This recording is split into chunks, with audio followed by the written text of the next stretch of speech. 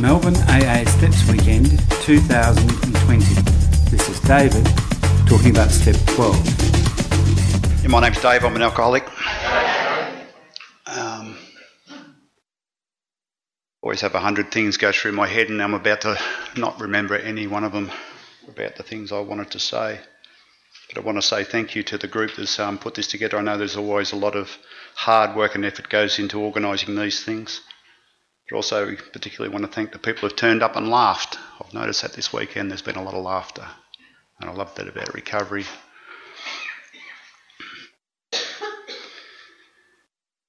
You know, the 12th step, I was introduced to the 12th step well before I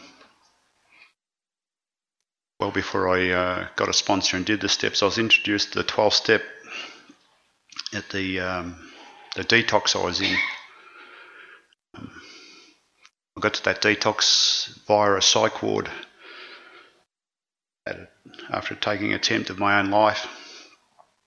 And it was a 6-day detox. I didn't have a solution. I didn't have a diagnosis. And on the Thursday evening at the Western General Hospital, there was a meeting that used to be held in there, and there was 2 men came over to the detox and said, "Does anyone here want to go to a meeting of Alcoholics Anonymous?" It was a question. It wasn't mandatory. It wasn't compulsory. I knew nothing about Alcoholics Anonymous. I knew nothing about being an alcoholic. I'd been told I was, but I didn't know what it meant. And my body got up and followed those men to that meeting, and we walked over and I like to say that I could remember some white light experience of going to my first meeting of Alcoholics Anonymous, but the reality is I remember the chairs we sat in because they were very uncomfortable. They were student nurses' desks. We had to sort of squeeze in, and I remember where the coffee was, and that's it.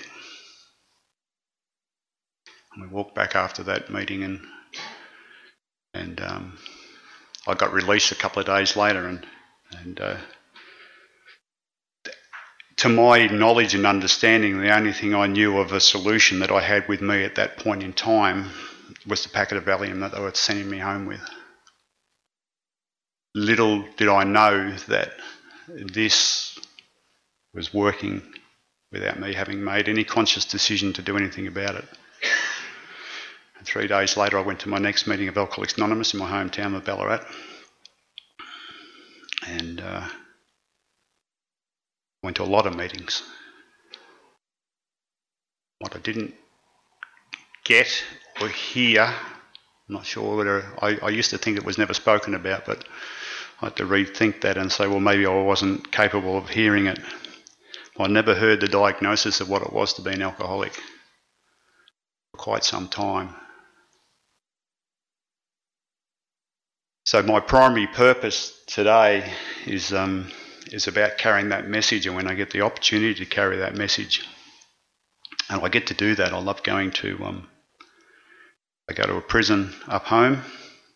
I've been going there for 10.5 years on a Thursday night, and the maths of going there once a week for 10.5 years is probably one of the most consistent things I've done, and I've probably missed about maybe 10 meetings in that time.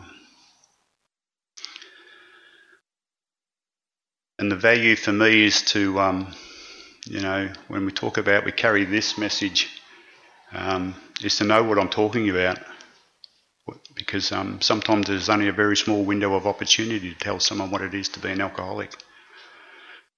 And so I need to understand what that is. And, the process of that, it's been taken through this book by several sponsors, and so I understand what it is to be an alcoholic now, and I understand how to carry that message and what message I am to carry. And the beauty of I'm also on the roster for the same detox that I visited.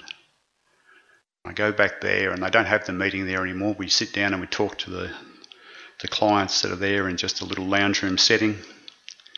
It's compulsory for them to turn up if they're well enough. And once again, I don't know the effect that I have other than knowing the results of what happened when someone carried the message to me. I didn't necessarily understand it, and sometimes I talk to the staff at that detox, and I tell them, that I'm a recipient of coming here. I'm alive today, and I'm sober today as a result of you doing your job of keeping me alive long enough for God to do his job. And sometimes the expression of that is that they are quite amazed. And the other thing that happened to me as a result of that detox was, with AA, I'm one of those people that, seems to get conned a lot into doing stuff, and I got conned into driving a bloke to an area assembly to do some service work. He was in Ballarat and he said, I don't have a car, can you drive me? Chronic people, please give me something to do and I'll do it, as long as I'm going to look good about it, because he'll talk to people about it, tell me how good I am, etc. And I was at that area assembly, we were outside at lunchtime, and there's a guy there, and he said to me, you look familiar. He said, where are you from? I told him I'm from Ballarat. He goes, no, I've been to Ballarat. I said, so where are you from? He said, my home group's the Western General Hospital. I said, well, you very well could be one of the men who carried the message to me, took me to my very first meeting of Alcoholics Anonymous. I couldn't recognise whether he was or not, because he was on the roster to do it. But the look on his face and the words that came out of his mouth, the words that came out of his mouth were, oh my God, it works. And I said, yes, it does. Don't ever stop doing it. And when I carry that same thought process into what I do when I go into the prison, is that I don't know what works and when it's going to work. That's not my job, that's God's job. My job is to front up and carry this message, not the mess. And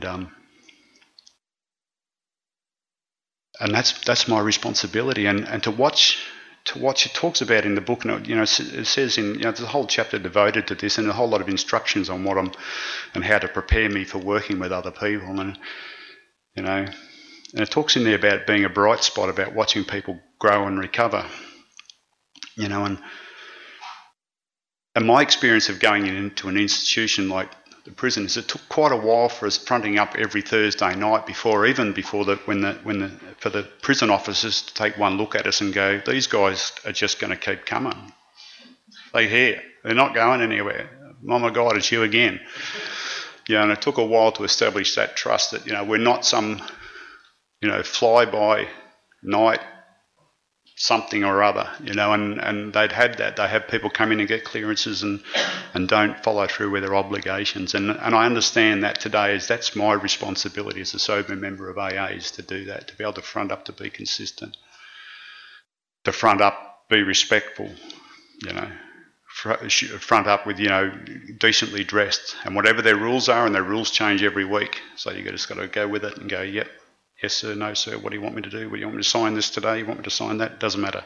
You tell me what we want to do, we'll do it, And it's taken time to establish that trust and relationship with them. But to watch men grow and change, particularly in the last 2 years, there's a particular guy up in the prison I go to at the moment, and he's a miracle. An absolute miracle. He's become a friend of mine as well, and he struggled with the concept of God through some of his personal stuff, and he struggled with the concept of identifying as an alcoholic.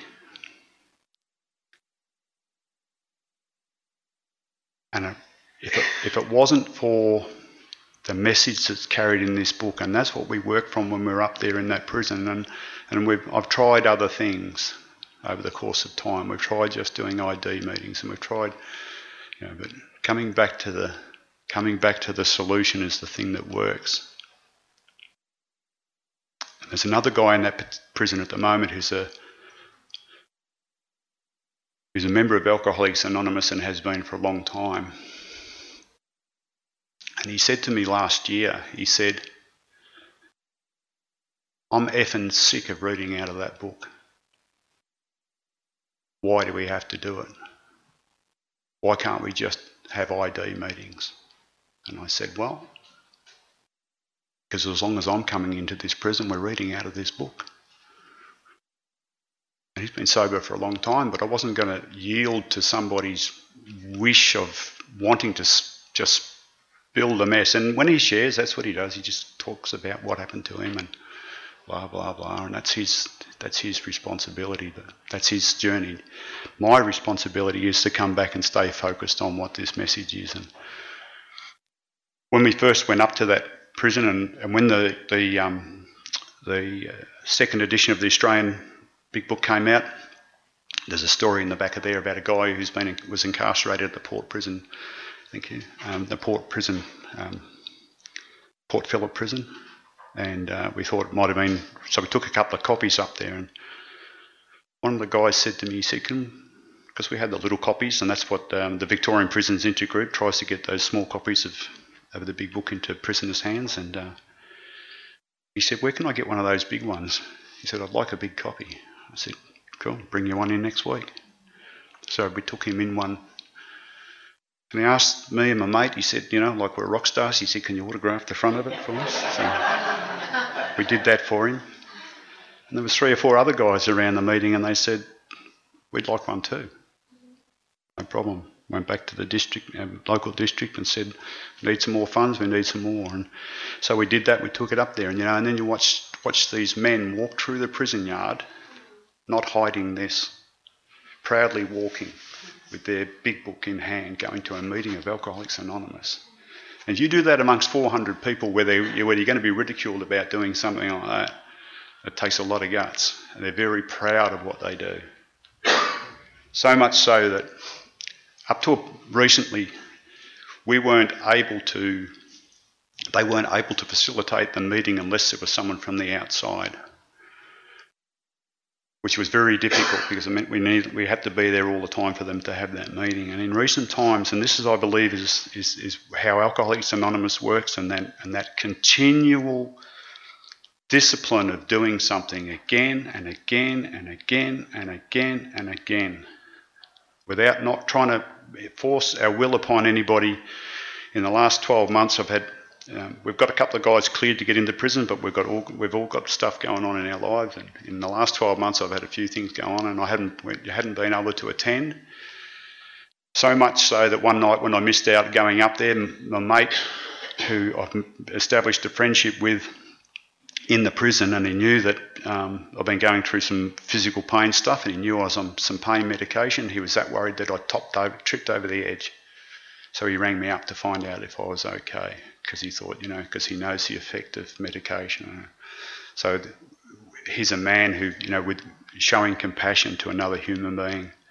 Anyway, as of recent times, because of this, and I've got to go back in and have some more surgery coming up very soon. So this prisoner took it upon himself to talk to the governor and say, this is what's going to be happening, but we want to continue to have our AA meeting. How can we do it? And the governor said to him, he said, well, if you get the guys from AA to send me an email and explain the situation to him, I'm sure we'll be able to facilitate it for you. And we did that, so we followed through. And the week before last, when I was unable to get there, they held their first meeting under their own steam. And they get in there and they set up the banners for themselves. They get in early, they put them up, and they put them up as straight as I've ever seen banners put up. They are so proud of what they do. And this particular guy, my friend, was very nervous about, as he calls it, facilitating his first meeting of Alcoholics Anonymous, because there was the peer pressure from that other person who wanted an ID meeting and was pressuring him, and he goes, no. He said, I've been shown to run this meeting through this book. That's what we're going to do. And he did it. And he said, I was shitting myself. But they did it, and he was so proud, and he got feedback from the other guys who said it was wonderful. Consistency, consistency, consistency. The discipline of doing that stuff again and again and again is the way it is. And I've been in contact with what's called the project coordinator at the prison in recent times. And she's so rapt. She's so rapt that they can run their own meeting now under their own steam. She's so rapt that Alcoholics Anonymous has been fronting up for so long, so consistently. And if that's what that means to carry that message, for me, to be consistent, to have an understanding.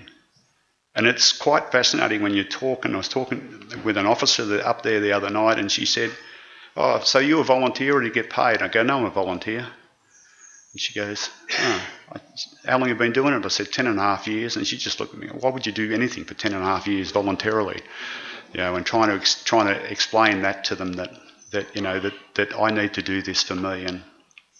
And that brings me to a couple of examples of the guys there that, for a long time they would be saying to me, and my ego would feed into it, and they would say, "Thank you for coming, thank you for coming, thank you for coming." And I would keep saying, "I mean, mate, I'm not in this alone, but, a lot of the time it's the experiences I've had." And would say to them, "I'm here for my own sobriety. I need to do this to stay sober." And one guy took me aside one night and he said to me, "We don't say thank you because we understand why you're coming. We understand that you need it for your own sobriety." He says, "We're saying thank you because you treat us like human beings. You just treat us like a human being." And at Christmas time, I got a Christmas card from the guys. They signed it from that AA meeting, and there's one guy wrote it in there, and he wrote, "Thank you for showing me compassion. The greatest gift I believe any human being can give to another person. I don't go out of my way to try and be compassionate. It's what this program's taught me." And another guy wrote in there to the effect of, "Thank you for setting an example of what it is that it is capable of living a normal life." And when I have those things happen to me, I've got to reflect on how did I get that. And I didn't get it by just stopping drinking, which is what I tried when I got here, because nothing changed. The only time it changed for me was when I was introduced to this book and introduced to me as an alcoholic and what it means to be an alcoholic. Because I know when I came to AA and I sat in my early meetings and I would sit there and there would be 30 people there and they'd all go around the room and identify, and it got to me and I'd just go, "Yep, my name's Dave, I'm an alcoholic," and I didn't know what I was fessing up to. But thank God someone explained it to me. And then when they explained to me what the problem was, then they explained to me the solution. And once I had that solution, there was no stopping me. And I'm grateful for weekends like this that continue to remind me of what it's like. We go through the steps, and a weekend like this gives a lot of people's experiences, their different experiences, and I've gleaned a lot out of it. And it's been wonderful for me because I didn't want to be here. I still carry a lot of that fear sometimes of things to do. But I'm ever so grateful that I took up the opportunity of coming and making a decision to turn up here. And on that note, I'd just like to say God bless you all. Thank you. Information about the Melbourne AA Steps Weekend is available at stepsweekend.aagroup.org.au.